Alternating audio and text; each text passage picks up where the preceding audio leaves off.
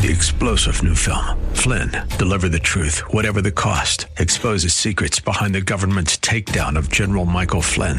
Flynn knew what the intel world had been up to. He ordered the first audit of the use of contractors. This set off alarm bells. He told the truth. He was the most dangerous person for Donald Trump to hire. They had to get rid of Flynn. Flynn, Deliver the Truth, Whatever the Cost. Available now. Watch it today. Go to salemnow.com. salemnow.com. If we look to the answer as to why for so many years we achieved so much, prospered as no other people on earth, it was because here in this land we unleashed the energy and individual genius of man to a greater extent than has ever been done before. This great nation will endure as it has endured. Let me assert my firm belief that the only thing we have to fear is fear itself. Freedom and the dignity of the individual have been more available and assured here than in any other place on earth. You are about to embark upon the great crusade toward which we have striven these many months. The eyes of the world are upon you. The hopes and prayers of liberty-loving people everywhere march with you. We're not, as some would have us believe, doomed to an inevitable decline. I do not believe in a fate that will fall on us no matter what we do. I do believe in a fate that will fall on us if we do nothing. And so, my fellow Americans, ask not what your country can do for you. Ask what you can do for your country. From every mountainside, let freedom ring, and if America is to be a great nation, this must become true. So let freedom ring. As for the enemies of freedom, those who are potential adversaries, they will be reminded that peace is the highest aspiration of the American people. We will negotiate for it, sacrifice for it. We will not surrender for it, now or ever. We are Americans.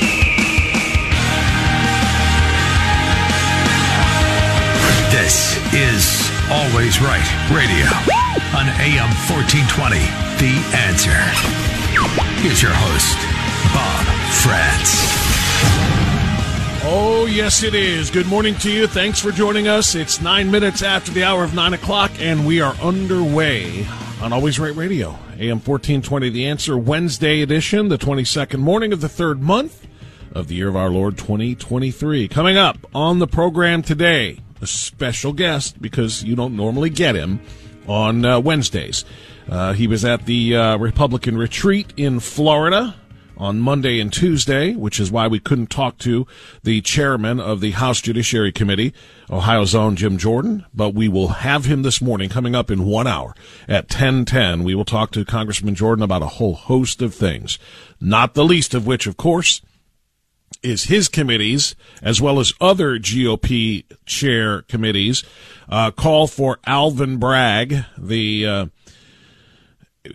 ridiculous. I'm going to look for adjectives to describe him that are a little more accurate. He's ridiculous. He's clownish. He's embarrassing.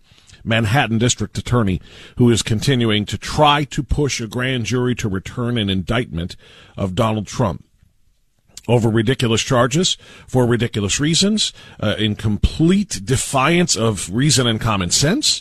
This is where we are. Jim Jordan wants to make him explain those reasons. Explain why they decided not to prosecute over 50% of the crimes in Manhattan, while the city, or that borough technically, continues to become less and less safe for people, decent people, to walk their dogs, to shop in stores, to partake in public life. He refuses to keep the city safe by prosecuting actual criminals, but he's going to spend this kind of time and this kind of effort trying to punish Donald Trump for paying hush money to a porn star, allegedly, something that his predecessor, as a Manhattan District Attorney, chose not to do because he knew it was unprovable. And quite frankly, literally, it is also ridiculous. But Alvin Bragg is being called to testify. He has spoken, by the way, back against Congressman Jordan and the House Republicans, saying that he will not be a part of their own political persecution of him, and that the rule of law in New York will stay, which is, again, is just comical. But Jim Jordan will address that along with a whole host of other things, including how is it exactly that so many members of the Biden family got rich on Chinese money during Joe Biden's tenure as Vice President of the United States? That's a head scratcher. How did Hunter Biden, Jim Biden, and other Bidens make so much money from China? Did they have some sort of a strange Biden family investment over there? Or were they was Joe Biden selling access to the Obama White House for the enrichment of his family members, plus, don't forget, 10% for the big guy? So we're going to talk to Jim Jordan about that as well. So that's coming up at 10:10. At 11:10, Jack Windsor will join us. We're going to talk about Tom Patton. Are the chickens finally coming home to roost for one of the Gang of 22, one of the unrepentant Gang of 22? And, of course, I'm speaking of the State House coup of 22 that resulted in the Republican caucus completely splitting. I would say down the middle, but not quite, because it's still 45-22. But a huge, massive crack in the unanimity of the caucus. The caucus said that they would unanimously support whoever won the caucus vote back in November to be Speaker, and then with their massive 67-seat majority in the House, the massive conservative agenda that we have all been hoping for could go through. The conservative agenda between the 67-member House and the 26 out of 33-seat member Senate would be able to override any vetoes from the Democrat governor, Mike DeWine. Yes, I know. And we all know what happened there. 22 of the 67 decided they were going to partner with Democrats instead in the House. And that's exactly what they did. They swore their fealty to Allison Russo rather than to the constituents who put them in power with that massive Republican majority. So Tom Patton is one of the, quite frankly, he's one of the bad guys. He refuses to speak out. He refuses to do interviews with people like me. He refuses to answer the questions that so many have of him. Well, he's going to have to answer them tomorrow, because tomorrow night, Tom Patton, one of the Gang of 22, is going to be appearing before the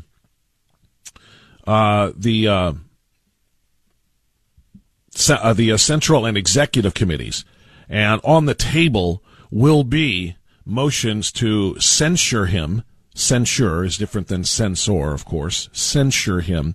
Also to remove him from the Central Committee, and to vote to make sure that he gets no endorsements for his next run for office. So many people know and expect that he's going to run for the state Senate in 2024, and that the Republican Central Committee will not endorse him. So this is all going to be a part of the disciplinary hearing and this meeting tomorrow. So Jack and I are going to talk about Tom Patton, the Democrats he has supported in the past, the Democrats he's supporting now by being a part of the Gang of 22 that split that conservative majority, and also why it is he is so easily moved by Democrats and by Democrat media. And I'll explain that. And if you don't know the story of the bike lanes in Cleveland, well, then you're not paying attention. So we'll tell you about that too. So there you have it. We got Jim Jordan. We got Jack Windsor coming up this morning on AM 1420 The Answer. Those are our two guests. Our most important guest, of course, remains you. And I welcome your calls at 216-901-0945 and 888-281-1110. Either one of those numbers gets you here. Now, before we start talking about the news of the day, let's go ahead and rise as the patriots that we are. Let's face a flag if you have one nearby. If you don't, work on that. Put your hand on your heart and join us for our daily Pledge of Allegiance. If you are a believer in Joe Biden taking your retirement dollars and putting them at risk by telling investors they can invest in companies whose social justice ideologies are more important than their profitability and their return on your investments, well, then you don't believe in what that flag represents anyway. You are a believer in tyranny, quite frankly. So you may consider yourself exempt from the request to pledge your allegiance to that flag. Instead, take a knee where you're more comfortable next to your favorite unemployed quarterback. For the rest of us, I pledge allegiance to the flag of the United States of America and to the republic for which it stands, one nation, under God, indivisible, with liberty and justice for all. You know, I've got so many important stories, lead stories here to talk about today. I could have chosen any one of those to include in my pre-pledge admonition of the left to not pledge their allegiance to it if they don't believe in it. I could have gone with what I did. I could have gone with, if you are a believer in the Washington State High School that fired Coach Joseph Kennedy for daring to pray with his team on the football field, then you don't have to pledge your allegiance because you clearly don't understand. And by the way, the Supreme Court proved that Joe Kennedy got a $1.7 million settlement and his job back for being fired for daring to pray on the football field. I could have talked about the Missouri Attorney General, Andrew Bailey, like a boss, issuing an emergency resolution because the Missouri legislature will not get out of their own way and do what needs to be done and pass the bill banning gender transition or sex change operations for minors. Since they won't get out of their own way, the AG has issued an emergency resolution and a regulation to limit trans surgeries for minors in that state, citing lack of evidence that procedures such as, quote, gender transition surgery and hormone therapy are safe and effective, because obviously they are not. That's a huge, huge win and a huge step in this obviously ongoing war over protecting our children. So we could have brought that one up. There are so many. Obviously, we could have gone with Alvin Bragg. If you believe in the political persecution masking as a prosecution for crimes that are virtually invisible, like Alvin Bragg is, then you don't believe in that flag either. So I could have hit any one of those with our pledge story, but I went with the one that I did. Let's talk about some of the others. Alvin Bragg is daring the Jim Jordan-led House Judiciary Committee to subpoena him. Jordan and his team have made it very, very clear that they want Alvin Bragg to testify. Jim Jordan, along with James Comer. James Comer, of course, is the chair of the Oversight Committee, and the House Administration Committee Chairman Brian Steele all sent letters to Bragg 2 days ago saying, we want to talk to you. And we want you to bring not only yourself, but all documents and communications related to your investigation into Donald Trump in this unprecedented. Let's clarify that. Make sure we understand the word. Never happened before. The potential indictment of a sitting or a former president never has happened before, much less for something as specious as this ridiculous situation is. They are demanding that he come and speak to them. Quote, you are reportedly about to engage in an there's that word again, unprecedented abuse of prosecutorial authority. The indictment of a former president and current declared candidate for that office. And by the way, that part is bigger. That part is more important than the former president status of Donald John Trump. The fact that he is a candidate for that office, the fact that he is a declared candidate who's headed into the primaries as the front runner, makes this attempted prosecution, this attempted indictment, and we don't know if it's going to actually happen at this point in time, but this attempted investigation of and potential indictment of Donald Trump as being an attempt to harm politically the number one challenger for the presidency of the United States, the leader of the opposition party. Everybody knows who Alvin Bragg is. Everybody knows Alvin Bragg is a Democrat. Everybody knows Alvin Bragg was propped up by the Democrat source of all evil funding, which of course is George Soros. Everybody knows how he got there. So he is a Democrat, and he is not trying to apply the law evenly to all New Yorkers when he says, presidents or former presidents or not. Specifically in this case, he's trying to apply the law unevenly to harm the lead candidate in the opposing political party for president of the United States. Jordan's letter went on to say, if these reports are accurate, your actions will erode confidence in the even-handed application of justice and unalterably interfere in the course of the 2024 presidential election. In light of the serious consequences of your actions, we expect that you will testify about what plainly appears to be a politically motivated prosecutorial decision, end quote. They are, of course, exactly correct. Bragg's ridiculous investigation over the alleged hush money payments, by the way, based on the testimony of a disgraced and imprisoned lawyer like Michael Cohen, there is just no doubt. There's no doubt. I'm not breaking any new ground here when I tell you this is purely political persecution and not criminal prosecution. So we should make sure that is very clear. But Bragg, so far, has been, let's just say less than cooperative. Alvin Bragg has declared that he's not going to cooperate because he's got a job to do that he says is what he was elected as the attorney general or the district attorney in Manhattan to do. Quote, "We will not be intimidated by attempts to undermine the justice process, nor will we let baseless accusations deter us from fairly applying the law." End quote. I mean, it's hard to say that without laughing.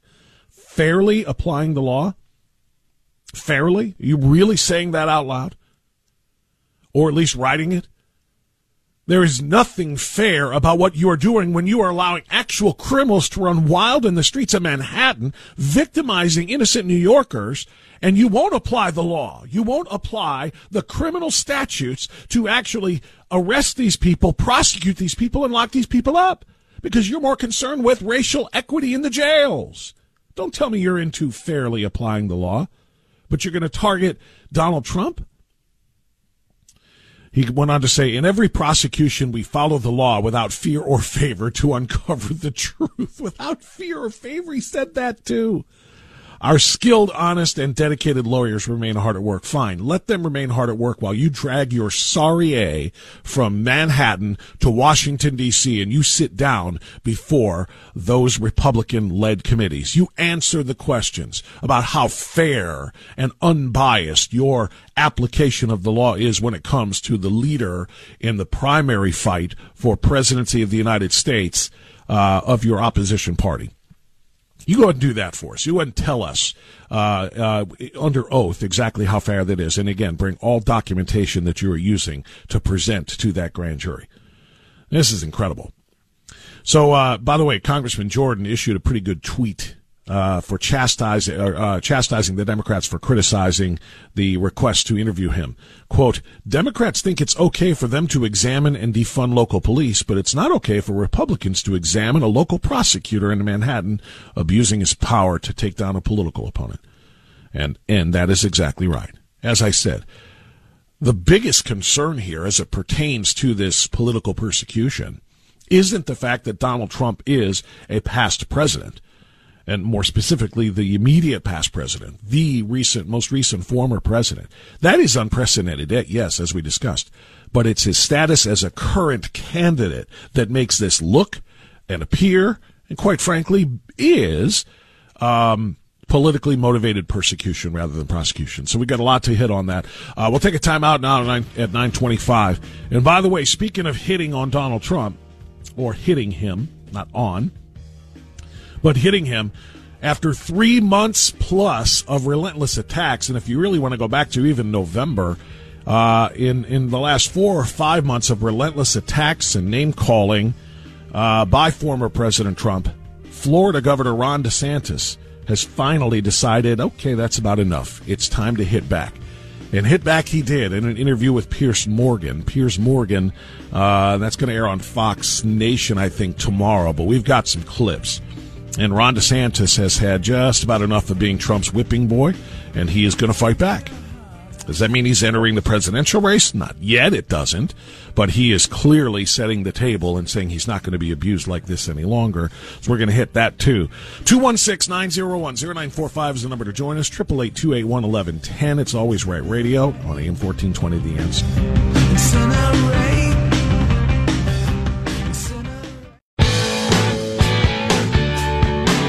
So as mentioned, Ron DeSantis, the governor of Florida, who is perceived to be by many as the lead challenger against Donald Trump in a potential Republican primary, even though he has not yet declared his candidacy for the presidency, sat down with Piers Morgan on Piers Morgan Uncensored, a part of Fox Nation, and Piers tried to get him. Which is your favourite nickname that Trump's given you so far? Is it Ron the Sanctimonious or Meatball Ron? Well, I can't. I think even he went off Meatball Ron. I can't. I don't know how to spell the Sanctimonious. I don't really know what it means, but I kind of like it's long. It's got a lot of vowels. I mean, so we'd go with that. That's fine. You can call me whatever you want. I mean, just as long as you also call me a winner, because that's what we've been able to do in Florida, is put a lot of points on the board and really take the state to the next level. Ron DeSantis firing back. That wasn't an example of it. This is responding to one of Trump's criticisms, but Ron DeSantis firing back and hitting Trump for his moral character and also declaring, I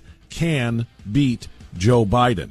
A clear inference that Donald Trump cannot. So we'll have that part of the conversation coming up, too. 216-901-0945. You want to get in on this? 888-281-1110. It's Always Right Radio on AM 1420 The Answer.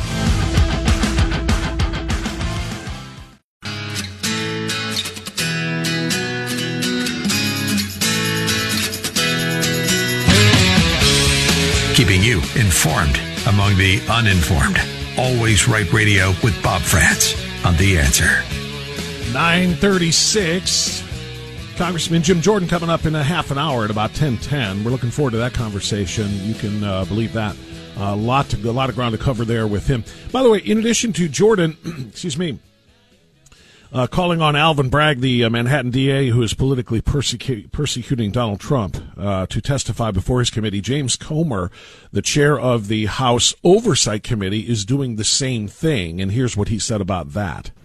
Yeah, this is a political stunt. This is getting him all types of earned media from the left that will help him win a primary. Now, the old mindset in New York was if you were a Democrat and you won the primary, then you were a shoo-in. But what we saw in the midterm elections is that voters turned their backs on the Democrat Party for one reason and one reason only, apparently. It was because of crime. And this is a DA that represents one of the highest crime rates in America. And instead of prosecuting criminals, he's trying to prosecute a presidential candidate based on U.S. federal election laws, something he clearly does not have the authority to do. So this is just a publicity stunt by Mr. Bragg, but we're going to give him an opportunity to come before Congress to explain himself. Strong statement, by the way. Very strong statement. It is indeed. He doesn't even have the authority to do this based on what he is trying to push through, the charges he's trying to bring with the grand jury that he is, and he's likely to be successful. It's going to be a left-wing New York, Manhattan grand jury. Clearly, but he doesn't even have the right to try to bring charges like this because they're related to the federal election system. But, of course, that's not going to stop him. Ted Cruz, by the way, also speaking out on what we all know to be true. Yeah, listen, the long and short of it is this indictment, if it comes this week, is absolutely outrageous. It is frivolous. It is baseless. It is a political persecution. It is not a prosecution. It is targeting Donald Trump because Alvin Bragg is a left-wing Democrat who hates Donald Trump. And legally, this case is absurd on its face. Now, it's all based on two New York statutes that concern business records, the kind of records you keep in your business. One makes it a misdemeanor to create a false or fraudulent business record.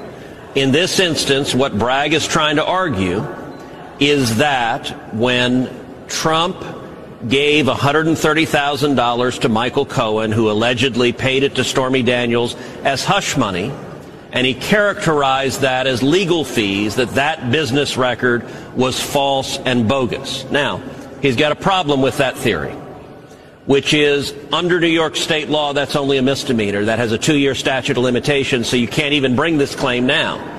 Which is why, as we learned yesterday and Monday, what Bragg is attempting to do is to try to marry that to another charge that would then raise that charge to a felony.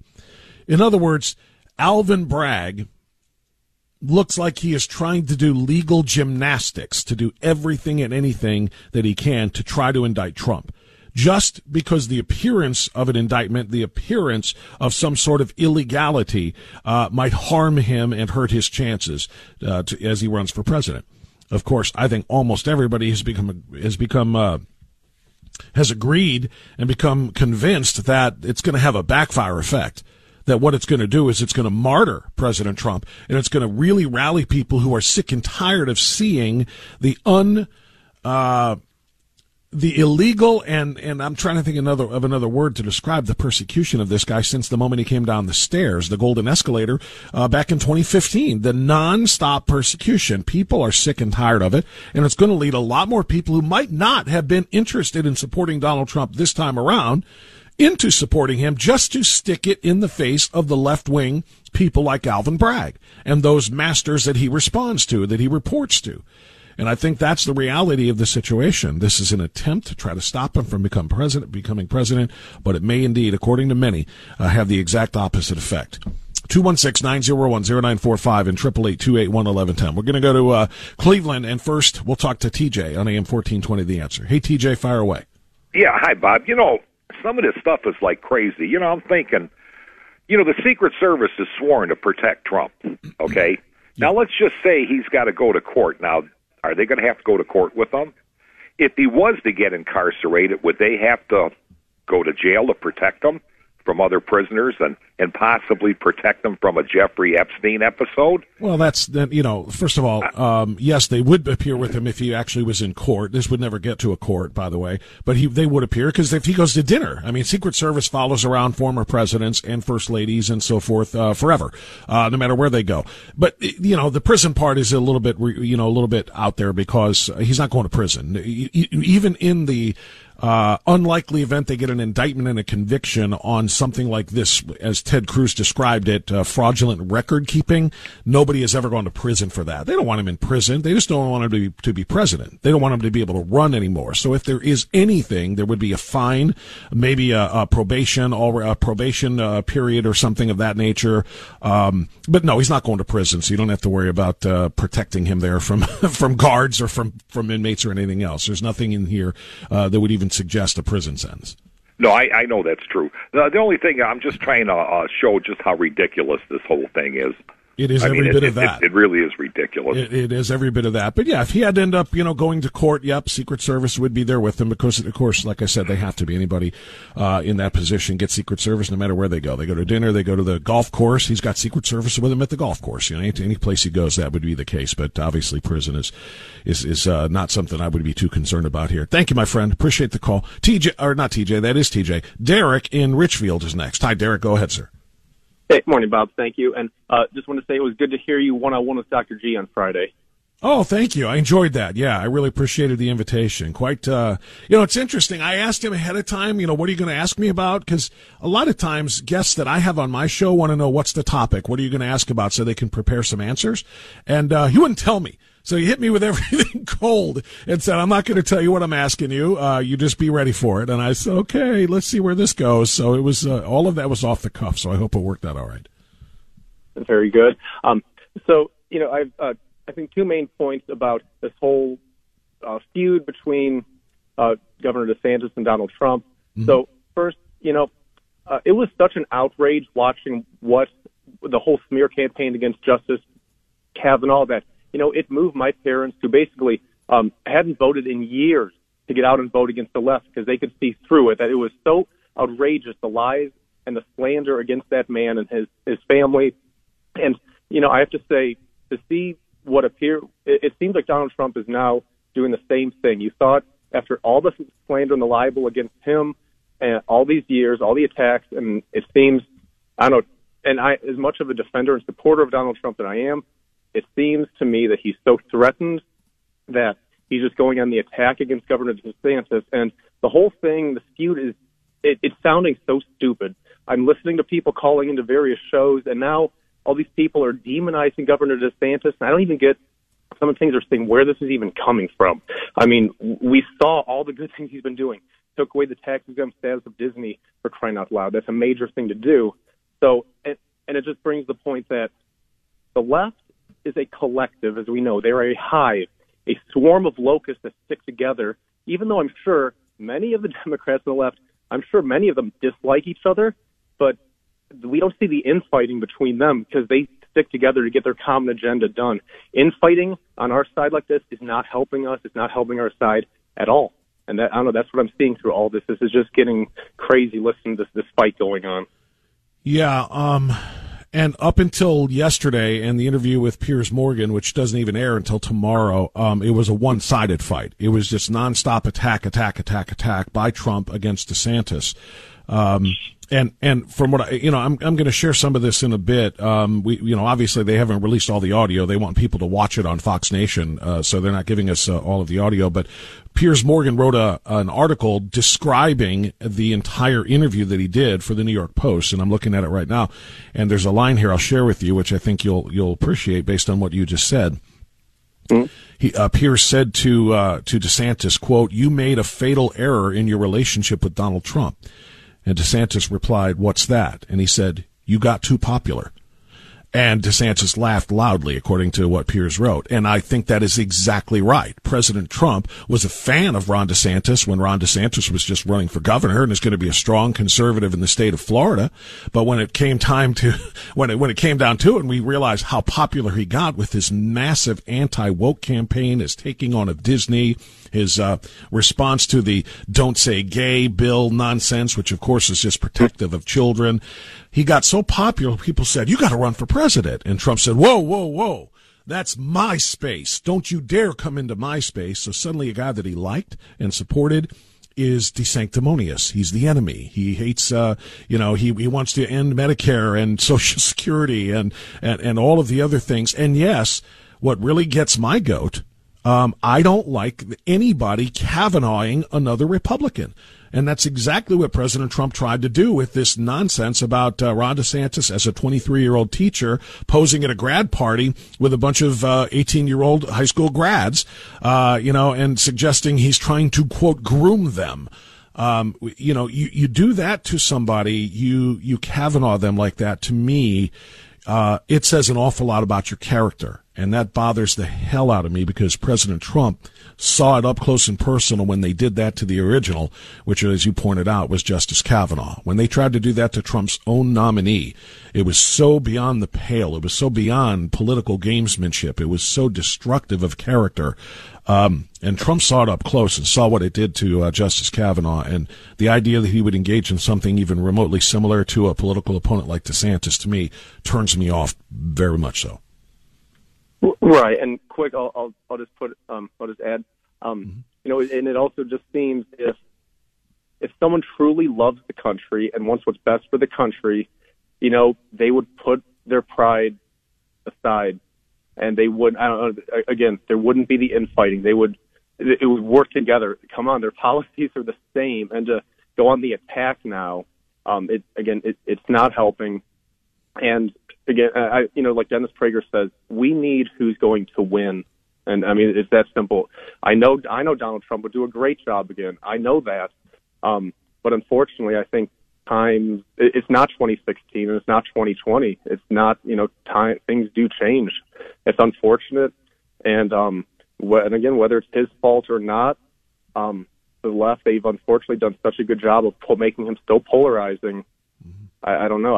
It's not the same as 2016. I wish it wasn't that. But well, what's funny about it is the story that I was just discussing before I started taking calls and talking to you. Is the Alvin Bragg thing. This thing in New York is literally going to flip that around. I think because I think you're right. I think there's a lot of people who are put off by this, who are turned off by this, and you have to think about who can beat Biden, and it is a different game than it was in 2016 now.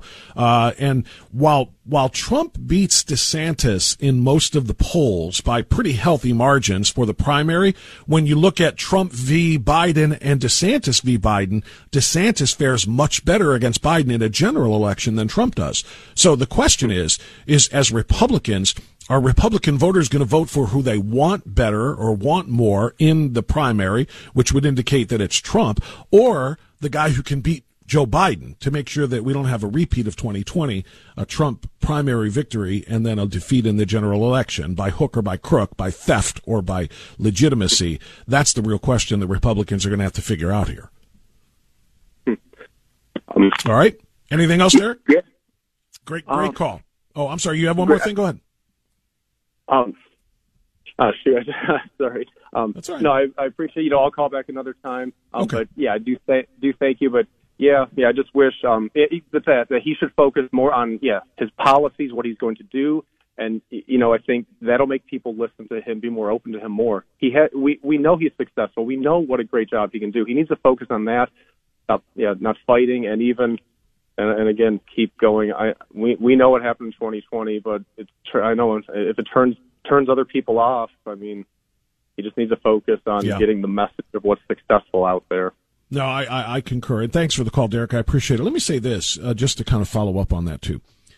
I think President Trump has a very, very clear and easy path to victory over Ron DeSantis and over potentially even Joe Biden, if there was a rematch. And that would be to highlight his record as president. His 4 years as president were tremendously successful on so many fronts. We've listed them for the last 2.5 years. Well, we listed them for the last 3.5 years. In the year, leading up to the election in 2020, the one that was stolen. And then in the 2.5 years since Biden has been president, we've all talked about the difference between the way things are now and the way things were under President Trump. And it was so much better. If I'm Donald Trump and I want to win re-election and I want to win the primary and be the nominee again, I'm not attacking Ron DeSantis, an extremely popular and tremendously successful uber-conservative. All right, it is 9:52. Just so you know, we didn't continue talking when the EAS hit, so I want to finish the thought that I was giving you before that interruption. So, to my point is, if President Trump wants to not only win the nomination, but also win over other Republicans who don't support him now, what he should do, rather than attacking viciously with name-calling and allegations of grooming and all the other personal, politics of personal destruction that he does, rather than doing that to a very popular, very successful conservative governor like Ron DeSantis, rather than attack DeSantis, ignore DeSantis and talk about your record. If Donald Trump campaigned for the next, 18 months or whatever it is, talking about what the inflation rate was when he was president, what the gas prices were when he was president, what the number of border crosses was like when he was president, the unemployment rates when he was president. If he highlighted all of his successes, the fact that foreign policy wise, no one around the globe tried to do anything like what Putin is doing now when he was president, what Kim Jong-un is doing now when he was president. I mean, if he highlighted that incumbency record, I think he would probably have a cakewalk to this thing. But instead, he plays on the politics of personal destruction and violates Reagan's 11th commandment and continues to attack fellow Republicans. He doesn't need to. Point out policy differences between yourself and Ron DeSantis if you want. But the personal attacks make me sick. They make me sick to my stomach, and I do not like it. And I promise you, it will harm him more than it will help him. That doesn't mean he's going to lose, because I don't think he is. But I do think it's not going to help him to continue to attack somebody who has done what Ron DeSantis has done in Florida that we wish and hope he could do on the national stage. So I don't understand it, but I do understand why Ron DeSantis waited and waited and waited. He was going to see if this ended. And he was going to see if the personal destruction stopped, if the insults and the attacks on his character and his honesty, if those things were going to stop, he would have just said, let's talk policies when he makes his announcement for president. But now that Trump has said and indicated it's not going to stop, well, then game on. Let's talk about it then. Let's talk about his leadership style. Let's talk about his the allegations of porn stars and this and the other thing. You want to play in this game, then we'll play in this game. I don't like it. I don't like it at all. And I hope President Trump realizes that his true path to success and victory is highlighting his own successes rather than trying to personally destroy a good conservative governor like Ron DeSantis. We'll talk more about that later. But right now it's 9:55. We're going to take a time out. We're going to get a newscast. Then we're going to talk to the chairman of the House Judiciary Committee, who wants to talk to Alvin Bragg, who wants to try to destroy Donald Trump's candidacy with a bull-blank, bogus charge in Manhattan. So we'll have that conversation with Congressman Jordan coming up on AM 1420, The Answer.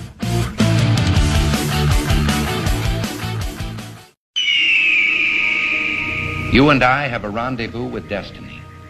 We'll preserve for our children this, the last best hope of man on earth, or we'll sentence them to take the last step into 1,000 years of darkness.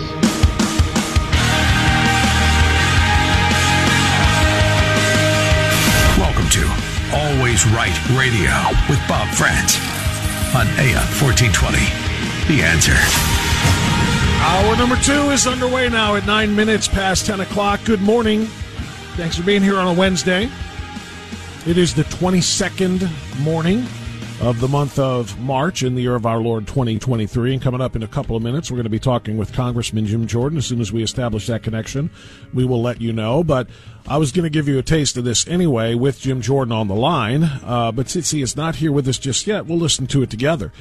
This is, I think, very, very well articulated what is happening with respect to the persecution, not prosecution, but persecution of Donald J. Trump, the former president, and the leader in terms of polling anyway, in a very, very thin field at the moment for the Republican nomination in the presidential primaries. This is a very, very well stated piece. That's a concern for us. We want to know what kind of communications may have taken place between the Justice Department because remember, the Justice Department didn't bring this case. They weren't going to do it. No one was going to do this until Mr. Bragg came along.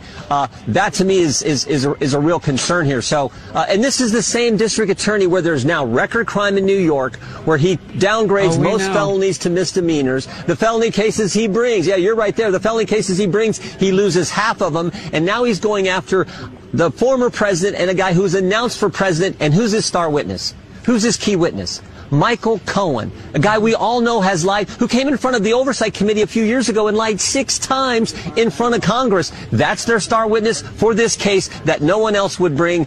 If this is not going after your political opponents and using the government to do so, I don't know what is. It is exactly that, and that's why so many Republicans, and quite frankly, it shouldn't just be Republicans, but we all know the drill, we all know the reality of the situation. But that's why so many Republicans are speaking out on this as being politically motivated and not motivated to protect the people of New York. The Manhattan DA should be prosecuting people that are threats to the safety of the people of Manhattan. That's what he should be doing. And instead, he's playing this political game. He is persecuting the front runner for the Republican nomination for the presidency of the United States, all for political reasons. It has nothing to do with his job as an actual prosecutor in New York. That's why, as you heard Jim Jordan tell Harris Faulkner, that's exactly why the Justice Department did not push for this. This is not Justice Department related. This is Alvin Bragg. I'm sure not going it alone because he's got people pulling his puppet strings as well, but they have used him to try to take out the Republicans' number one candidate, if you will, in the race for the Republican nomination. And I'm told Jim Jordan is on the line now. So let's bring the chairman of the House Judiciary Committee back to our program. Congressman Jordan, good to have you, sir. How are you? I'm fine, Bob. Good to be with you. Sorry, I was running late there. Just like a politician to be late. I apologize for that. But no, you're right. So I would just start with the fundamental question: what's changed? So I didn't catch what you said prior, but the Department of Justice didn't take this case when the Mueller investigation was coming on was happening. The Federal District of New York didn't take this case, and the previous district attorney, Cy Vance, didn't bring this case. And even the current district attorney in Manhattan, Alvin Bragg, when he first gets elected, doesn't bring the case, says it's not, and then he has people resign and write a book about it and all this. But the one thing that's changed, since all four of those entities have said they weren't going to bring the case, including Alvin Bragg, what's changed? President Trump announced he was running for the White House. And now all of a sudden, Alvin Bragg's going to bring the case and indict the former president and the leading candidate, the guy who's ahead in all the polls for this election. So I think that's what's driving this, and I think the American people see it just like you do. You know, Congressman, it's hard to see it any other way when you consider the history here. When you consider that the Russian collusion hoax and the Mueller investigation was intended to remove him from office. The first impeachment was intended to remove him from office. The second impeachment was to stop him from being eligible and able to run for office again. The January 6th committee and commission, or whatever you want to call that, unselect committee, was intended to make sure he can never run again. The document search at his home, the FBI raid, was intended to make sure he can never run again. And now we have this. It could not be more clear here. This is not about protection. This is not about the rule of law. This is political persecution against a guy that they are terrified of. Yes, and add to that great list you just put together, add to the fact they went after his tax returns. They went after all his business records. They went after his children and their business dealings, and now this. So, yeah, it has been nonstop for 7 years because this guy actually came to this town, did what he said he was going to do, and stood up for the American people against the bureaucracy, the swamp, whatever term you want to use, against the very agencies who've been, I think, in so many ways turned on the people they're supposed to serve. President Trump was fighting that and changing that, and that's why everyone's out to get him, most importantly, the left and the Democrats. And that's what this is about, and I think, again, everyone sees it. And then you add to it, it comes from a district attorney who's now in a city with record levels of crime, who downgrades all felony cases, it seems like, or most of them, to misdemeanors. The felony cases he brings, he loses half of them, and he's basing his case, if you can believe news reports, his case is based on the who's his star witness? Michael Cohen, a guy who went to prison for lying, and a guy who came in front of the House Oversight Committee 4 years ago and lied 6 times during a hearing in front of the House Oversight Committee. That's their star witness. So, again, it is the country, I think, sees this all for what it is, but they want the picture of President Trump. They want him being indicted. They want to use that in campaign. They think that's going to help.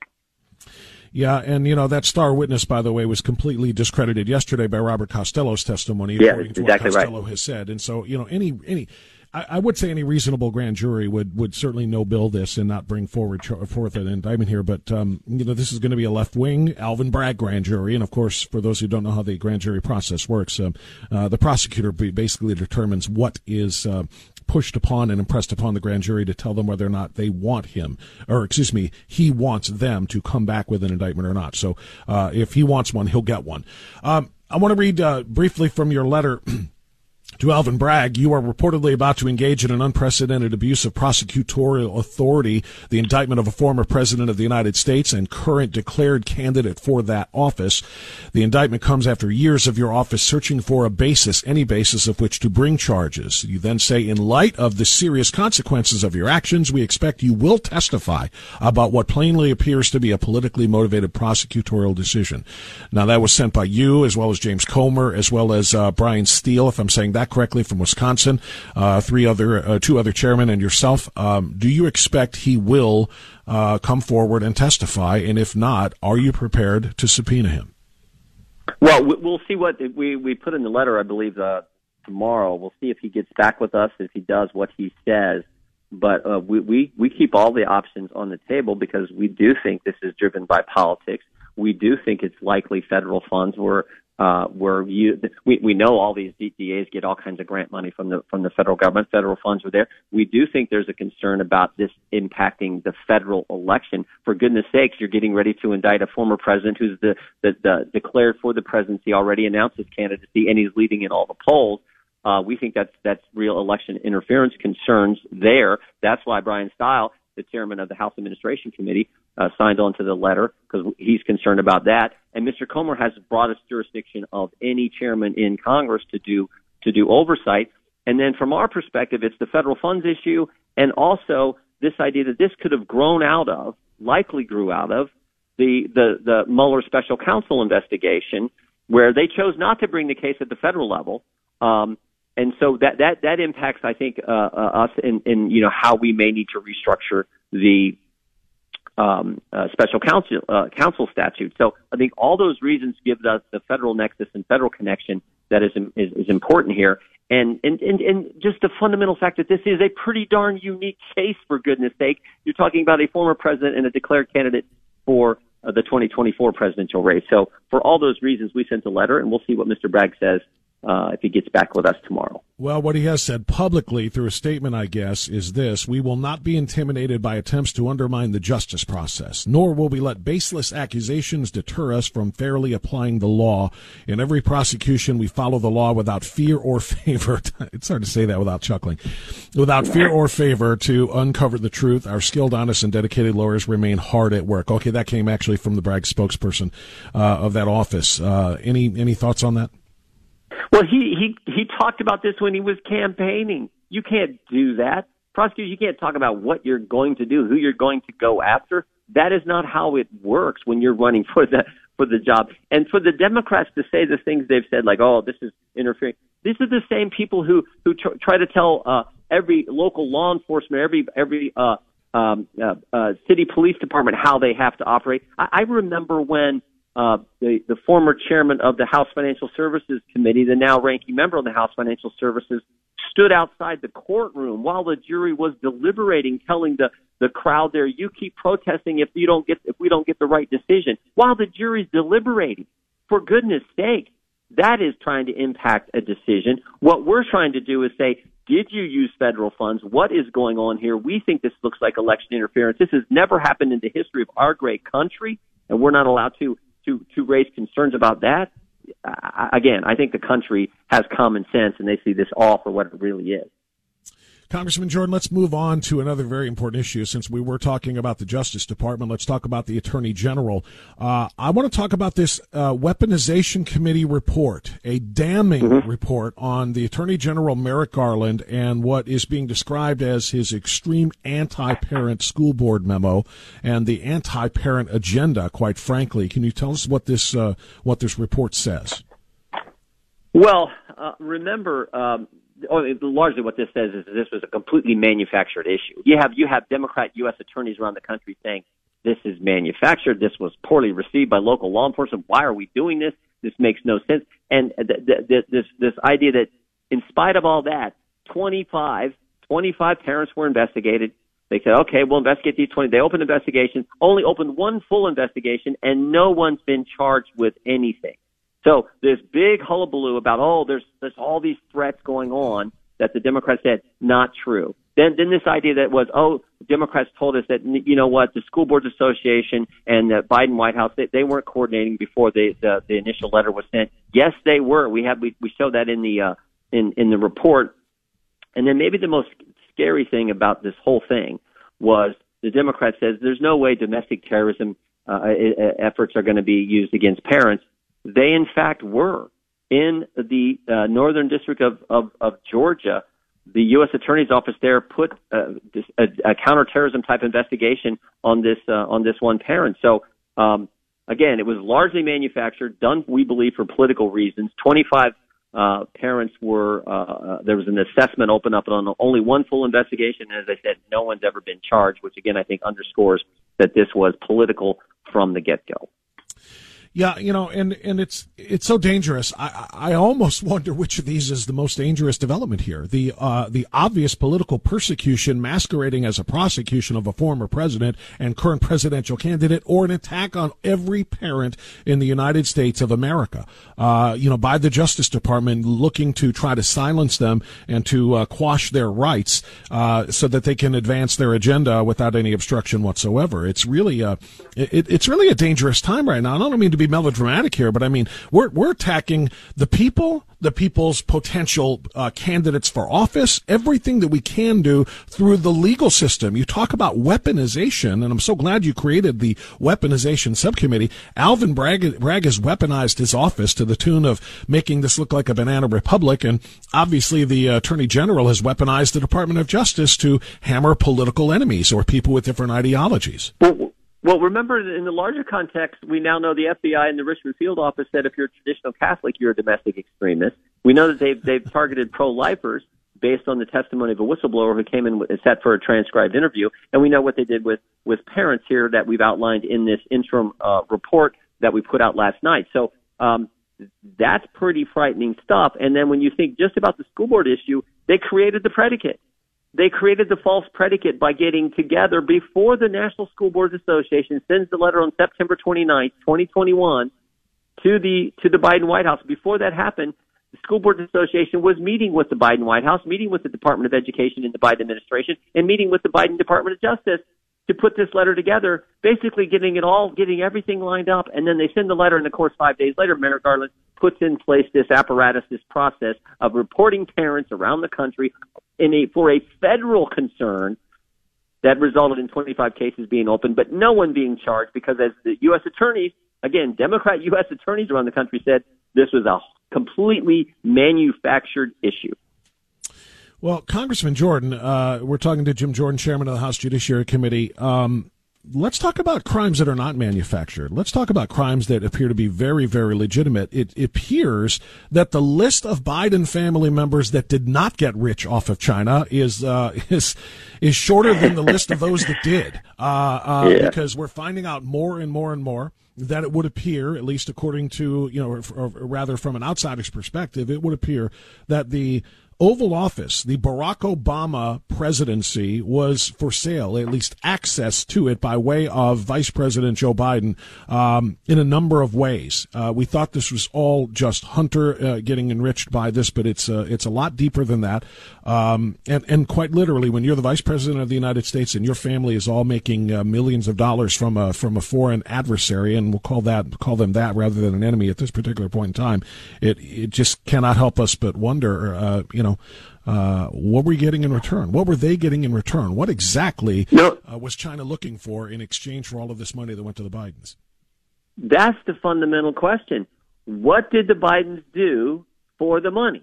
What service did they provide? What expertise did they give? What work did they do? No one seems to be able to figure out what that is. Like, if they were opening up an investment fund, did they invest the money? What was the return? How much? We don't seem to know that. What this $3 million payment that Chairman Comer and the committee of talked about? Mm-hmm. What was that $3 million for? Sent to this Robertson Walker, and then he divvies it out to various members of the Biden family. What did they all do? So normally if you do work, if you get paid, it's because you did some work. There was some service, some expertise, some work that was provided, something of value provided. What was that? No one seems to know. And that seems to me to be the fundamental question. Yeah, and again, when you don't know, you kind of know. As I said, it was access to the vice president's office at the very least, and probably beyond that. There is no question about it that money isn't given for nothing. They don't just give money away. Communists don't like to part with the money that enriches them. Last question for you. Karine Jean-Pierre, the White House press secretary, spoke about the Freedom Caucus approved budget plan that is, of course, in response to President Biden's budget. And she claimed, and I just wanted to get your response to this, that the quote, MAGA budget proposal, otherwise known as the Freedom Caucus proposal, would endanger public safety because it makes our border less secure and it defunds police. Now, you're doing what I did when I heard her say that, which I say most of the time, or which I do most of the time I hear her. I laughed as well, but I want to give you a chance to respond to her. I mean, the best response is probably to laugh. Like, I don't know that very many people take what Karine Jean-Pierre says very, very seriously. She's, it's just not true. I mean, this is the administration that has given us over 5 million illegal migrants crossing our border in 26 months, and that happened because they intentionally changed policies and created a situation where that was the obvious result. That was what was obviously going to happen. But, sir, the border is secure. Alejandro Mayorkas says so. Just let's be clear here. But if you saw the Border Patrol agent, the head of Border Patrol, who testified a week ago, who said, when asked that fundamental question, said, no, it is not. I mean, the guy on the ground disagrees 100% disagreement from where the secretary has said what the secretary has said about the border. So we all know that's not true. And more importantly, I think more and more Americans are feeling it in a real way when you see the cost now, when this many individuals come into our country, the cost to education systems, healthcare systems, and the fentanyl crisis that is impacting so many communities. I think the country understands that and is getting a great understanding of that here over the last several months. So no one believes what Karine Jean-Pierre said. Specifically, if you can, and I don't expect you to have all the numbers in front of you, but how does the budget proposal put forth by the Freedom Caucus and the Republicans, how does that address the border? What does it do to help solve it? What in a broad context, it's like we don't want to spend as much money for the federal government. After all, it's increased by a couple $1 trillion in just the last 2 years. So at some point, when you have a $30-some trillion debt, when you're getting ready to a debt ceiling is coming up, and you're going to have to authorize more money, more authority to borrow more money. With that all facing us, maybe we need to tighten the belt a little bit. After all, every single family has, because of the ridiculous 41-year high inflation rate that Joe Biden's crazy policies have given us. So that's what the budget is talking about. Is we're going to have to cut back. We would like to go back, frankly, to pre-COVID spending. And guess what? If you go back to before all the increase in money the spending took off with COVID, if you go back to that level, the tax revenue coming in, which is amazing with the American economy, in spite of everything Biden's done, revenues are still higher than they were a few years ago. Revenues are coming in. So the revenue that we take in now would cover what we were spending just a few years ago. You'd almost have a balanced budget. So that's kind of the approach we think makes sense when you're looking at the debt situation that we now face as a country. Congressman Jim Jordan, chairman of the House Judiciary Committee, your plate is full. I thank you for making the time for us today. You bet. Best of luck to you in getting answers from Alvin Bragg. We deserve it. Thank you, sir. All right. Thanks, Buck. Take care. That's Jim Jordan on AM 1420, The Answer. It's 10:30. We'll get a news break and come back on Always Right Radio.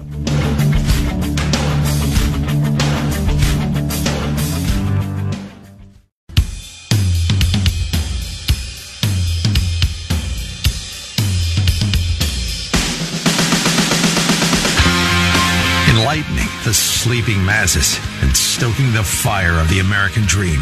Always Right Radio with Bob Krantz on The Answer. Onward, it is 10:36, Always Right Radio on AM 1420, The Answer. Jack Windsor joins me in a half an hour. We're going to tell the truth about one of the members of the 22, the Gang of 22, that has destroyed the hopes that we had of advancing a purely conservative agenda through the supermajorities that we elected in the Ohio General Assembly. We elected those supermajorities because we wanted supermajority conservative agenda items to go through. And all of that was undone by some greedy, unprincipled, and dare I say corrupt individuals known as the 22, the Gang of 22, that decided to go back on their word, break their promise and their vow with the caucus to unanimously support the winner of the caucus vote back in November that was Derek Merrin. And if they had done so, the Democrats would not have been able to do a single thing to stop any of the conservative agenda items that would be already in the pipeline or those that were coming. And instead, the Gang of 22 decided to split that 67-member majority. They tried to get as many as they could to go and partner with Democrats to give the Democrats a seat at the table. And now they have a bigger seat at the table than the actual supermajority would have been. Because now they've got 32 Democrats and they've got 22 Republicans who are trans Democrats. They're trans Dems. That's right. They identify as Dems, so we'll call them trans Dems. So now they got an actual majority of the Gang of 22 with the 32 Democrats, more than the 45 that actually kept their oath to support Derek Merrin as the speaker. So this is where we sit. One of those, and one of the worst offenders in my view, is Tom Patton. And Tom Patton is supposed to appear tomorrow night before the executive committee and the disciplinary committee, if you will. And he is going to have to explain himself before they vote on whether or not to censure him, to end any chance of him getting an endorsement in future elections as a Republican, including the one he's probably going to run for next year to the Ohio Senate, and also to remove him from the Central Committee altogether. Tom Patton is in some trouble, and it's all of his own making.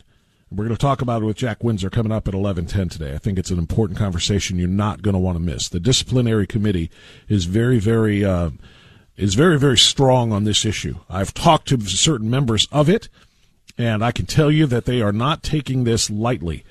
The discipline of members of the committee, of the Central Committee, and members of the General Assembly, the discipline of them for violating their own oaths and the rules and the precepts of the Central Committee, they're strong.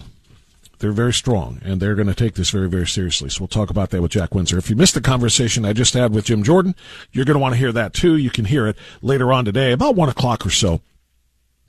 Usually about an hour after the show ends, you'll be able to hear the podcast. Anything you may have missed on the podcast, go to WHKRadio.com. WHKRadio.com. So, Ron DeSantis is finally pushing back. He's had enough. He waited and waited and waited for Donald Trump to start just talking about policies as he runs for re-election, or not. Can we call it re-election? I guess it's re-election, but one term apart.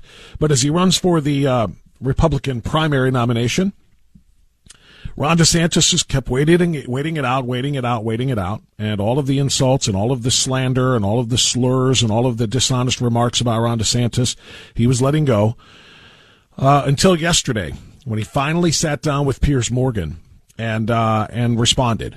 Piers Morgan said, we need to address these things. You're not in the race for president, but it looks like you're headed in that direction. So let's talk about the person who is attacking you, and let's talk about the person who is attacking the country right now, which is Joe Biden.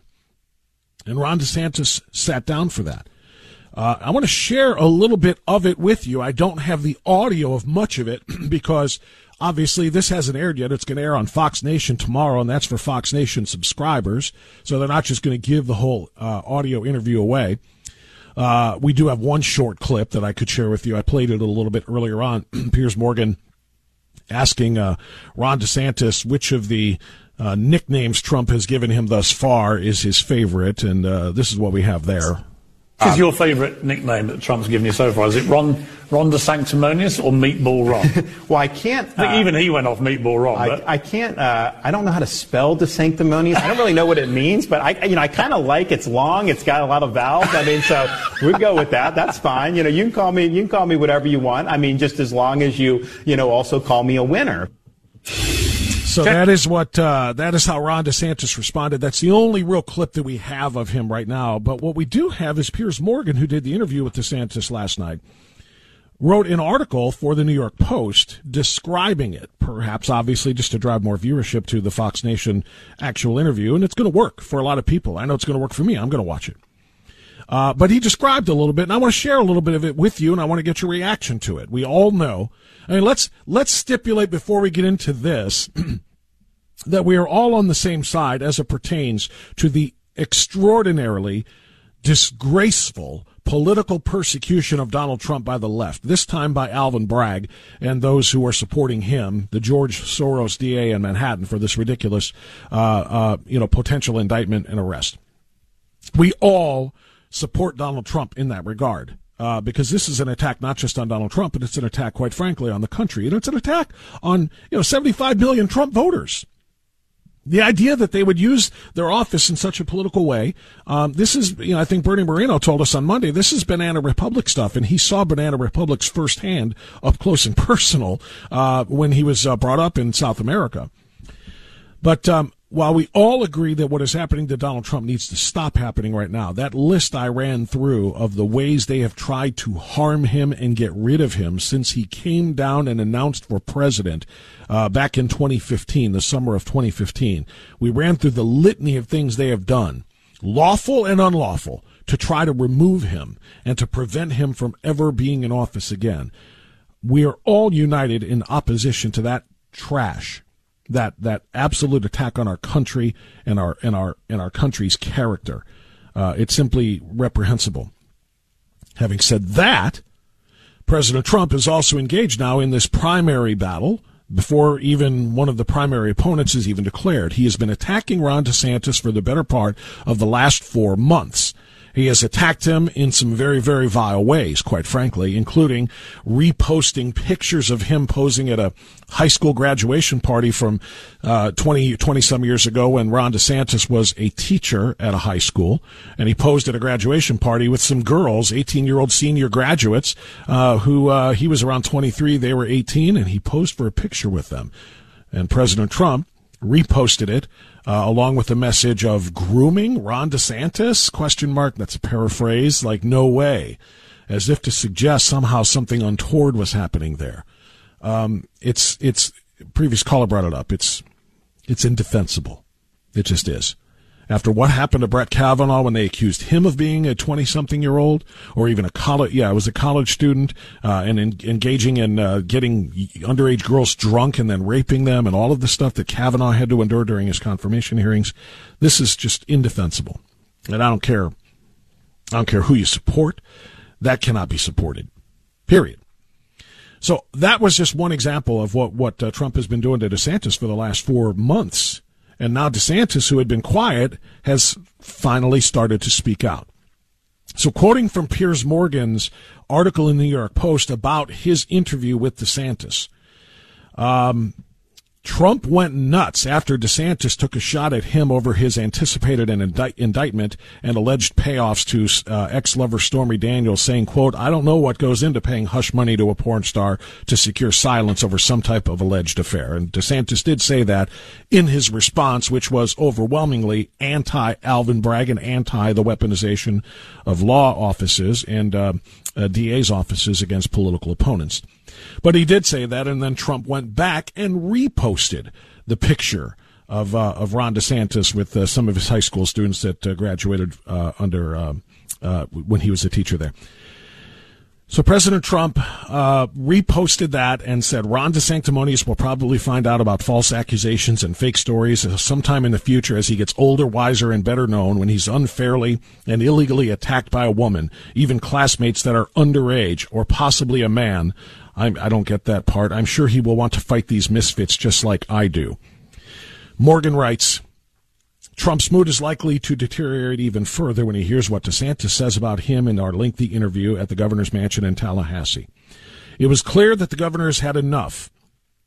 Felt ready to take him on what could end up being a ferocious battle for the White House. When I asked DeSantis to cite specific differences between him and Trump, he said, well, I think there's a few things.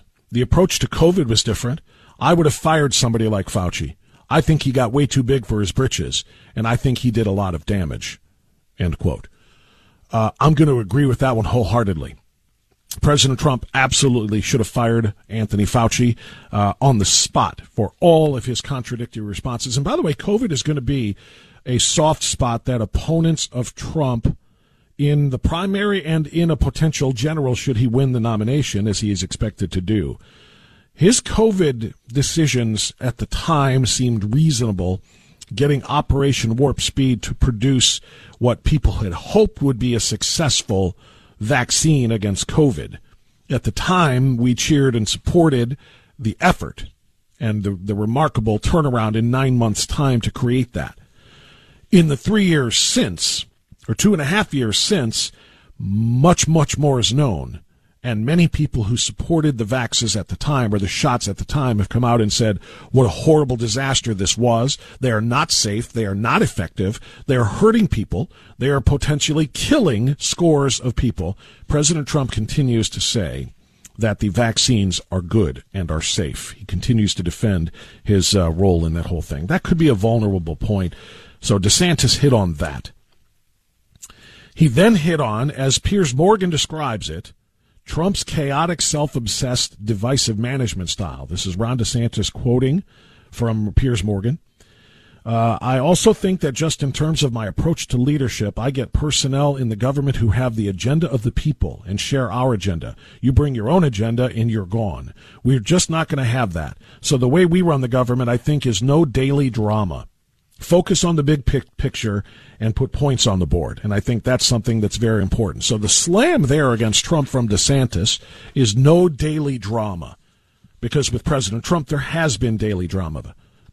Most of it from his opponents, most of it from anti-American, Marxist, trashy Democrats in the media and in political office. Most of the drama is not brought on by President Trump at all. Some of it, however, is, which is what DeSantis was saying is the difference between us. As for the rude nicknames, well, I played that clip for you there. I'll skip over this in Piers Morgan's article for the New York Post. Until now, Morgan writes, DeSantis has never engaged with any of Trump's regular attempts to provoke him, and he doesn't intend to make a habit of it. Quote, to me, it's just background noise, he said. But he did go on to say, quote, it's not important for me to be fighting with people on social media. It's not accomplishing anything for the people I represent. So we really just focus on knocking out victories day after day. And if I got involved in all the undertow, I would not be able to be an effective governor. So I don't think it's something that makes sense for me. Which is probably a wise move. Probably a wise move to stay above the fray, at least until he's in the fray. He's not even a declared candidate. So that's his view about why he isn't engaging in a back and forth with President Trump every time there's an insult or a slam. He then spoke, according to Piers Morgan, about their previous relationship and their previous friendship. That would be between DeSantis and President Trump. Quote, "We had a good relationship." And I think when he's talking about back when he was a congressman. And I think one of the reasons he got to know me is because I saw the Russia collusion thing as a farce from the beginning. Very few people said that. We had a handful of us in Congress that were fighting back against that. So I would go on TV and I would defend him when it wasn't popular and it was kind of politically risky. But I just thought it was the right thing to do. And then I thought he had good ideas for the country. And then when I became governor, his last 2 years as president, we worked very well together. He had a place in Florida and worked well with us to serve our state. And that's a wonderful statement by Ron DeSantis. And then Piers Morgan gooses the situation and said, "You made a fatal error in your relationship with Donald Trump." "What's that?" DeSantis asked. "You got too popular." And DeSantis laughed loudly. And that, my friends, I think is a huge, huge part of all of this. For some people have said that the dream ticket for the Republican Party would be a Trump-DeSantis ticket. Trump-DeSantis would win going away. That would be a phenomenal force. And I have always said in response to that, never in a million years. And do you want to know why? Piers Morgan is right. DeSantis got too popular. President Trump would never share a ticket with somebody who takes any of his spotlight away. President Trump is the man, and he wants everybody to know he's the man, and he doesn't want anybody focusing on number two. He wants milquetoast vanilla number two like Mike Pence was. Obviously, Pence's end here is notwithstanding, but he wants somebody who is not going to take any of the star power away from the guy at the top. And DeSantis is extremely popular. DeSantis said, "Well, I would say if you look at some of the change from that, the major thing that's happened that's changed his tune was my re-election victory. It was mainly because while most of Trump's big endorsements did badly in the midterms," this is Piers Morgan's writing, by the way. I don't think that's fair to characterize Trump's big endorsements doing badly. Some of them did poorly. Some of them were very successful, including his endorsement of J.D. Vance right here in our state. I think it's unfair. But that's what Morgan wrote. And then he said his previous pet student was by far the biggest Republican winner, landing a massive new majority by more than 1.5 million votes and a stunning validation of his leadership by Florida voters. DeSantis then said, quote, "If you're Trump desperately trying to get back to the White House, this is Piers Morgan saying this to DeSantis. If you're Trump desperately trying to get back to the White House, this was a nightmare." DeSantis replied, "My view, though, is that we should want the country to do well. I want other Republicans to do well. I want them to eclipse me. We're setting a great standard in Florida and having everyone up their game," end quote. And I love that response. I want other Republicans to eclipse me.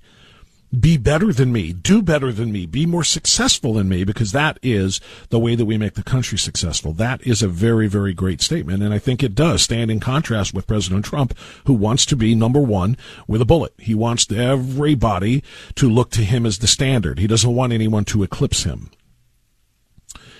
And when I followed up, says Piers Morgan, by asking if personal conduct in a leader matters, he contrasted Trump to past presidents with a high moral code, saying, quote, "At the end of the day, as a leader, you really want to look to people like our founding fathers, like what type of character. It's not saying like you don't ever make a mistake in your personal life, but I think what type of character are you bringing?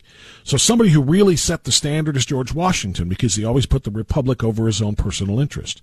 When we won the American Revolution, Washington surrendered his sword. King George III said he's the greatest man in the world if he gives up power.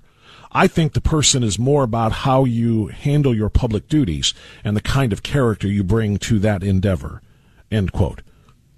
And some in the, less than 24 hours since this article was actually posted at the New York Post website, some say that was a shot at Trump, saying Trump is not a leader like George Washington and that he, DeSantis, is. And that's probably a pretty accurate assessment. It's pretty much a shot at him, which, again, would be only the first or second shot taken back after 4 months of enduring attacks by President Trump. And finally, we'll end here. Truth is essential. Piers asked DeSantis how important truth is to him in a world where leaders like President Trump and recently ousted UK Prime Minister Boris Johnson have played so footloose with facts. Again, Piers Morgan's words. DeSantis said, I think there's been a departure from the truth being an important factor of leadership, 100%. Truth is essential. We have to agree that there's a certain reality to the world we live in, and if we can just create our own facts, then we're never going to be able to agree on anything, or never really be able to do policy in a way that makes sense. And so, yes, it's not your truth or my truth, it's the truth. And we'll leave it there because I think that's extremely important. This was the first hit back again, of the quote-unquote unofficial primary cycle. Because for 4 months, President Trump has been hitting Ron DeSantis. DeSantis has stayed silent. Now he has broken his silence. And what does it mean going forward? That's up for you to decide. It's up for me to decide. It's up for the people to evaluate that in whatever way they see fit. But that is what we have. We'll take a time out now. Top of the hour is coming. We got a newscast. We got Jack Windsor coming. We're going to talk about the potential censure and the discipline and the ouster of Tom Patton, Ohio House Representative, from the State Central Committee for being part of the Gang of 22, for abrogating his oath, violating the rules and the bylaws of the committee, in splitting the Republican majority right down the middle and partnering with Democrats. So that conversation with Jack is coming up on Always Right Radio, AM 1420 The Answer. This hour of Always Right Radio is brought to you by The Floor King and Keeping Medicare Simple. You and I know and do not believe that life is so dear and peace so sweet as to be purchased at the price of chains and slavery. If nothing in life is worth dying for, when did this begin? Just in the face of this enemy? Or should Moses have told the children of Israel to live in slavery under the Pharaohs? Should Christ have refused the cross? Should the patriots at Concord Bridge have thrown down their guns and refused to fire the shot heard round the world? The martyrs of history were not fools. And our honored dead, who gave their lives to stop the advance of the Nazis, didn't die in vain. Where then is the road to peace? Well, it's a simple answer after all. You and I have the courage to say to our enemies, there is a price we will not pay. There is a point beyond which they must not advance. This is Always Right Radio with Bob Frantz on AM 1420 The Answer. Hour number 3 underway now, 9 minutes past 11 o'clock. Good Wednesday to you. If you missed the interview with Jim Jordan, don't forget you can catch it at WHKRadio.com about an hour after the show. Just go to the podcast page, look for me, look for the hour, and you'll find it. It's the 22nd morning of the 3rd month, year of our Lord, 2023. Tomorrow, there's going to be an executive meeting of the State Central Committee and the regular Central Committee meeting, and they're going to consider the disciplinary committee's recommendations about censuring or otherwise punishing, disciplining State Representative Tom Patton for his blatant usurping of the caucus rules, his ignoring of his own oath and his own promise to vote for the winner of the caucus back in November. He was a part of the Gang of 22 that has split the Ohio House right on the Republican side right down the middle. Well, not quite the middle. It's 45 to 22. But when you add 32 Democrats who now support and side with the 22 Republicans who split from the supermajority, you actually have a majority on the other side now. So the disciplinary committee has heard a lot of the arguments, a lot of the complaints about what Tom Patton did by violating his oath to vote for Derek Merrin as Speaker. And Tom Patton has been silent thus far. He has not responded. Well, he did in letter form, but he refused to attend the disciplinary committee hearing so that he could actually state his case in person. The disciplinary committee responded with their considerations, if you will, and they have indeed adopted a resolution on discipline for Tom Patton. It would include censuring him, which would mean that he would not be eligible for funds and he would not be eligible for an endorsement if he decides to run for office again, which almost everyone agrees that he will run for the Ohio State Senate in 2024. It would also boot him from the Central Committee altogether. So this is just a continuation of the circus sideshow that was created when Patton and 21 others decided to support Jason Stevens for Speaker in violation of the promise and the agreement made by the Republican caucus back in November to support Derek Merrin as Speaker. And joining us now to try to make some sense out of all of this, and it's not easy, that's why we turn to the best, is our good friend Jack Windsor. Jack Windsor is the founder and the editor-in-chief of the Ohio Press Network. He is also my podcast partner when we do our Talk and Smack with Bob and Jack, and he has brought his fan base with him. The guy's got a following. What can I tell you? Jack Windsor joins us now on AM 1420 The Answer. How you doing, Jack? Hey, Bob. Super fantastic. Great to be with you and the listeners this morning. Thanks for choosing me. So I would choose nobody else. First of all, we do this every Wednesday anyway, but I would certainly have chosen nobody else to talk about this very important situation. So tomorrow night they're going to have the committee hearings, or meetings, I should say, and Tom Patton is going to appear before these committees for the very first time since all of this went down. I've tried to give as much background as I can on what the disciplinary committee has said about Tom Patton, about what the potential punitive actions tomorrow are. I've talked a little bit about his defense. He claims that there was no unanimity rule that required everybody to vote for the speaker who won the caucus vote. So I'm going to ask you to fill in all of the blanks for us. Tell us what we're missing and tell us what you expect tomorrow. Yeah, there's quite a bit. So I'll start down the list here, down the punch list, and you stop me when you need to. But, this all came about the last time the RPCC, Republican Party of Cuyahoga County, met. They were looking at censuring Tom Patton, and I believe it was member Ralph King referred the matter to the disciplinary committee, and he was citing bylaws and Robert's rules and best practices. And as you just hit, I think it's important to reiterate, possible recommendations from the committee include kicking Patton off the Central Committee and Executive Committee for the remainder of this election cycle and barring him from receiving a party endorsement this cycle. Now, that matters, as you said, because the scuttlebutt is that after he terms out of the House, which is this term, he's going to run for Senate. Well, if he's not able to receive an endorsement, then he doesn't get some of those perks in the primary, meaning the financial perks, marketing help. That all disappears, which would make his run that much more difficult.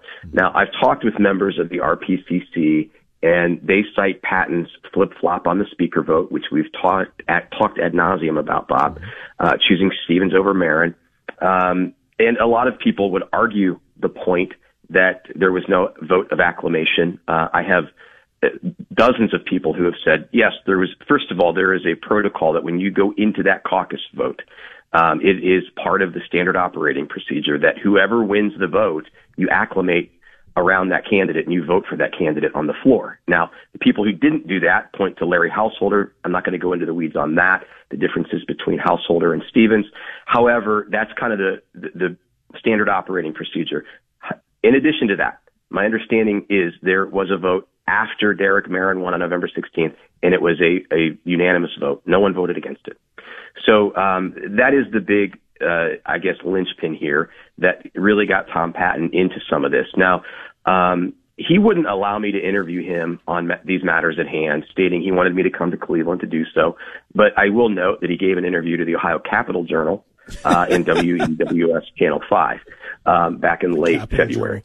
By the way, just to follow up on that, he has refused our request for interviews as well. We have reached out to him numerous times since January 3rd when he pulled this, and he has refused to come on, and I think there's a pretty good reason why. And by the way, as part of the evidence, before you continue with your punch list, Jack, just to assert or to reassert what you just said, it has been confirmed that the GOP caucus meeting in November, all members present unanimously supporting Representative Merrin for Speaker. Representative Hoops reminded the GOP caucus of this when he seconded the motion for Representative Merrin to be Speaker.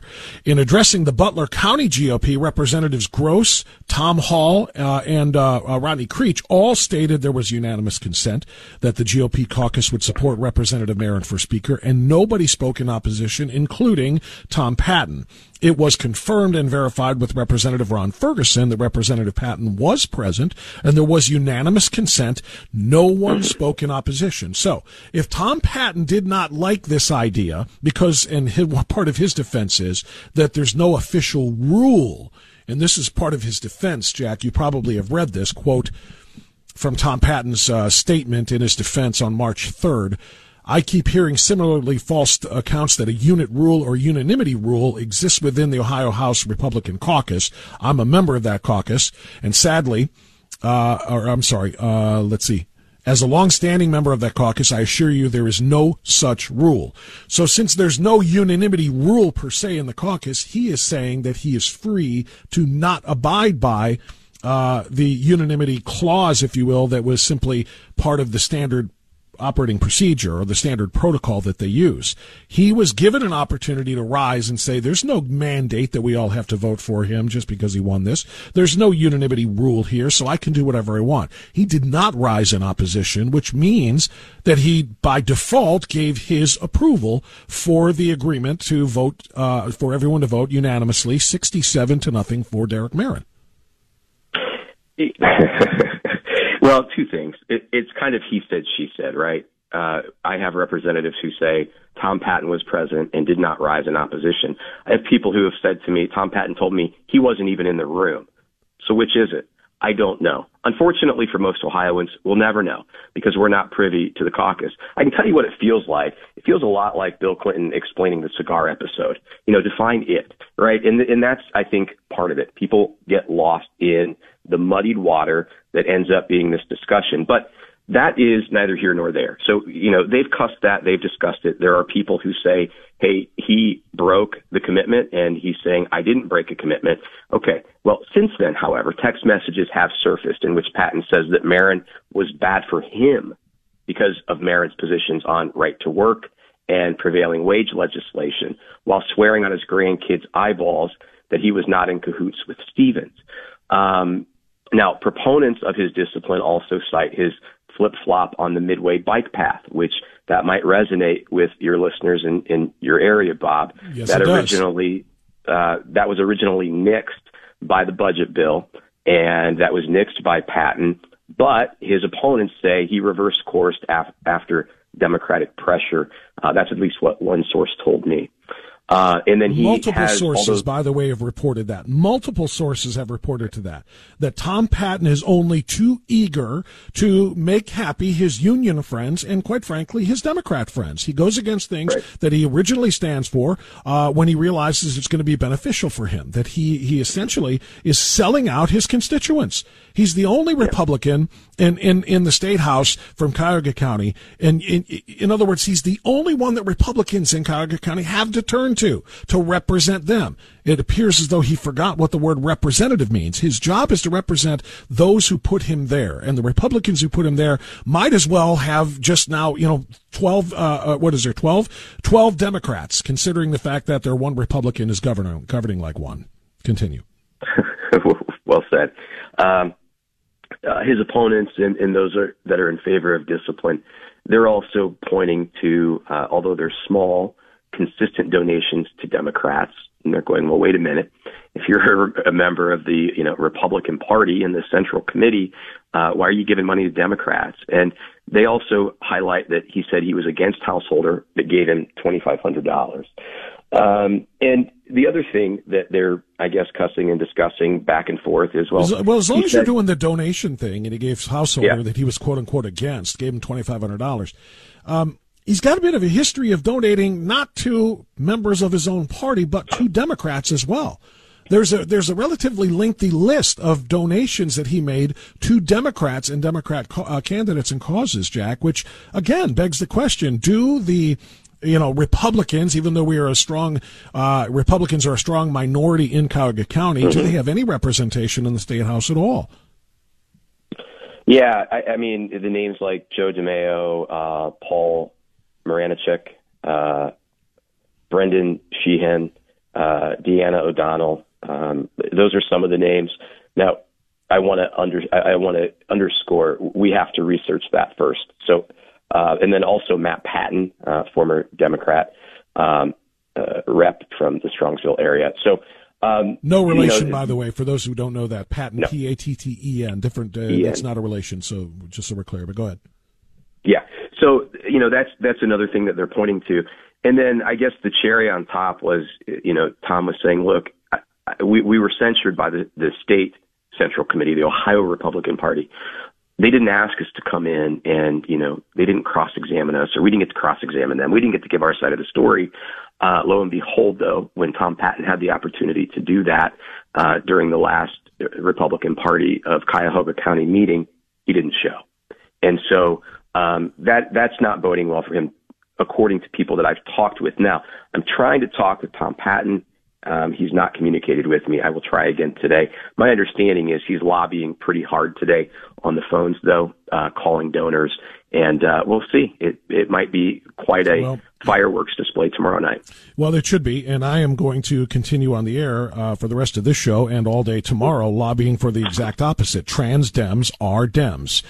In the vernacular of the day, trans Dems are Dems. If he is going to identify with and support Dems and side with Dems to undercut the supermajority of the Republican Party in the House of Representatives, then he might as well be a Dem. He has no business being on a Republican State Central Committee. He has no business being quite frankly, in the Republican caucus at all. I have had enough. I'm tired of these people. I'm tired of their games. I'm tired of their, hamstringing the conservative movement that we went to great lengths as Ohio Republicans to give them the supermajority to support. We gave them an agenda. We gave them the numbers they needed to pursue that agenda, and they turned it around. 22 of them, including Tom Patton, they turned around and gave it away. They gave that power away, and they finally gave the Democrats, 32 of them, a seat at the table, despite their super minority status. Jack, I've got a guest on the line here, I am told, so I want to bring him in because I think he's germane to this conversation. He is the chairman of the Strongsville GOP PAC. Shannon Burns joins us now on AM 1420 The Answer. Hey, Shannon. Hey, Bob and Jack. How are you guys doing? We're doing well. Hey, Shannon, doing well. Thanks for coming on. I was just reading your text chain between yourself and Representative Tom Patton. So it's kind of interesting and great that you've called now. Is there anything you want to tell us? Well, I heard you guys talking about this, and obviously you're right. I mean, Strongsville GOP has a very distinct interest in this. Tom Patton has been our state senator for over 20 years. We've endorsed him for over 20 years. And now, as the world's seen, he was texting with me in December and beyond, swearing on his grandchildren's eyes that he was not part of this, that he was not going to screw the party and he wasn't going to go with Stevens. And clearly that's not the case. I do plan, and as do many other great members of the Republican Party, plan to attend the meeting tomorrow night. The county party is the next step in holding Representative Patton accountable. And, we're going to be in a room where I think that there's going to be some friends of Representative Patton, but most likely it's a room that's pretty hostile to him. And I'll be very surprised if he even shows. He didn't show. He didn't respond to us when we gave him the opportunity. He didn't come to our meeting when we gave him the opportunity. He didn't come to the disciplinary committee when given the opportunity. So he'll do what he does tomorrow night. But the reality is that the party has taken one of the most unprecedented moves to remove him from his official position in the party. And I'm pretty interested to see what the rest of the members of the committee do with that. I hope that they follow their conscience and protect our interest as Ohioans, to make certain that, we don't have more of the same that's happening here. Unfortunately, it's a pretty sad situation, but we've seen this go really from bad to worse. Jack, I want to give you a chance Bob, to respond to that. You want to do it now? I wanted to give context to the grandchildren's eyes thing, but go ahead, Jack. I'll do that after. Well, I was just going to say, I want to confirm what Shannon is saying. I submitted a record request to Patton's office, and so the text message that Shannon is talking about is legitimate, as is the one wherein Patton says that merit is bad for him because of prevailing wage and right to work stances. But Bob, if you want to go ahead, I do have a question. Well, you know for what? Shannon, Let's but hold go ahead. all of it because it's 11:26 and I need a break. I missed it already. So let me take a break here and we'll go through the bottom of the hour. And if you guys can both hold on the line, let's continue this conversation. I want you to get the answers you want, Jack, from Shannon if you can. And I want to share the context here of exactly what we're dealing with. The things that Tom Patton said as he completely misled the chairman of the Strongsville GOP PAC, as well as, quite frankly, everybody else in the Republican caucus other than the 21 who joined him in backstabbing the constituents, the Republican constituents in Ohio. So I want to get more of that after we take this time out on Always Right Radio.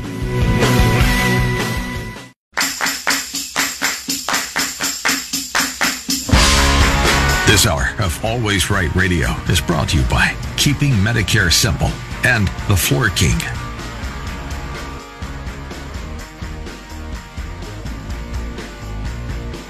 Okay, 11:35 now. We got about 8 good minutes left with our guests. Jack Windsor is our regular Wednesday commentator on all things Ohio. Usually we stick to Ohio, and today we certainly are. He's the founder and editor of the Ohio Press Network, and he's also my co-host on the podcast Talkin' Smack with Bob and Jack, which I urge you to find, follow, and consume.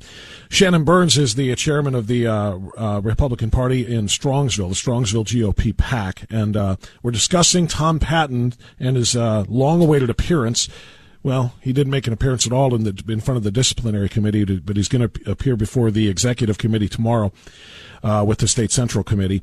And at issue is going to be discipline for his role in the Gang of 22.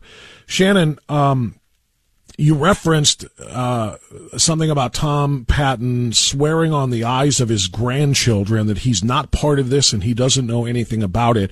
I want to give that context here by sharing your text chain with him, if that's okay with you, because sure. I know it's been introduced into the record here for the purposes of the disciplinary committee. It's an attachment there. And this is you. I hear Stevens is lobbying Dems and pro-union Rs are going to back him, an attempt to push Marin out of speakership. You hearing same? And Tom Patton replied, first I've heard of that one. You said, okay, good. He said, honest to God. You said, good. Rumors are usually purposefully started. Wonder what the motive is. He said, I'd not be surprised if someone made a move. I don't recall ever having a conversation with Stevens. What part of the state? You said, not sure. I heard from someone in the Southwest, but it could have started anywhere. I will tell you this race for state chair is going to be interesting. He said, who are you supporting? Then you said, I'm just saying I got a message from a Bryant. No, I'm sorry. Is this you or him? This is him. I beg pardon. This is Tom Patton saying, I'm just saying I got a message from a Brian Michael a little bit ago. Said he heard I was doing something he hoped I wasn't doing. I asked him what he heard. Said I was part of a movement to overthrow the Marin election. I called bull blank.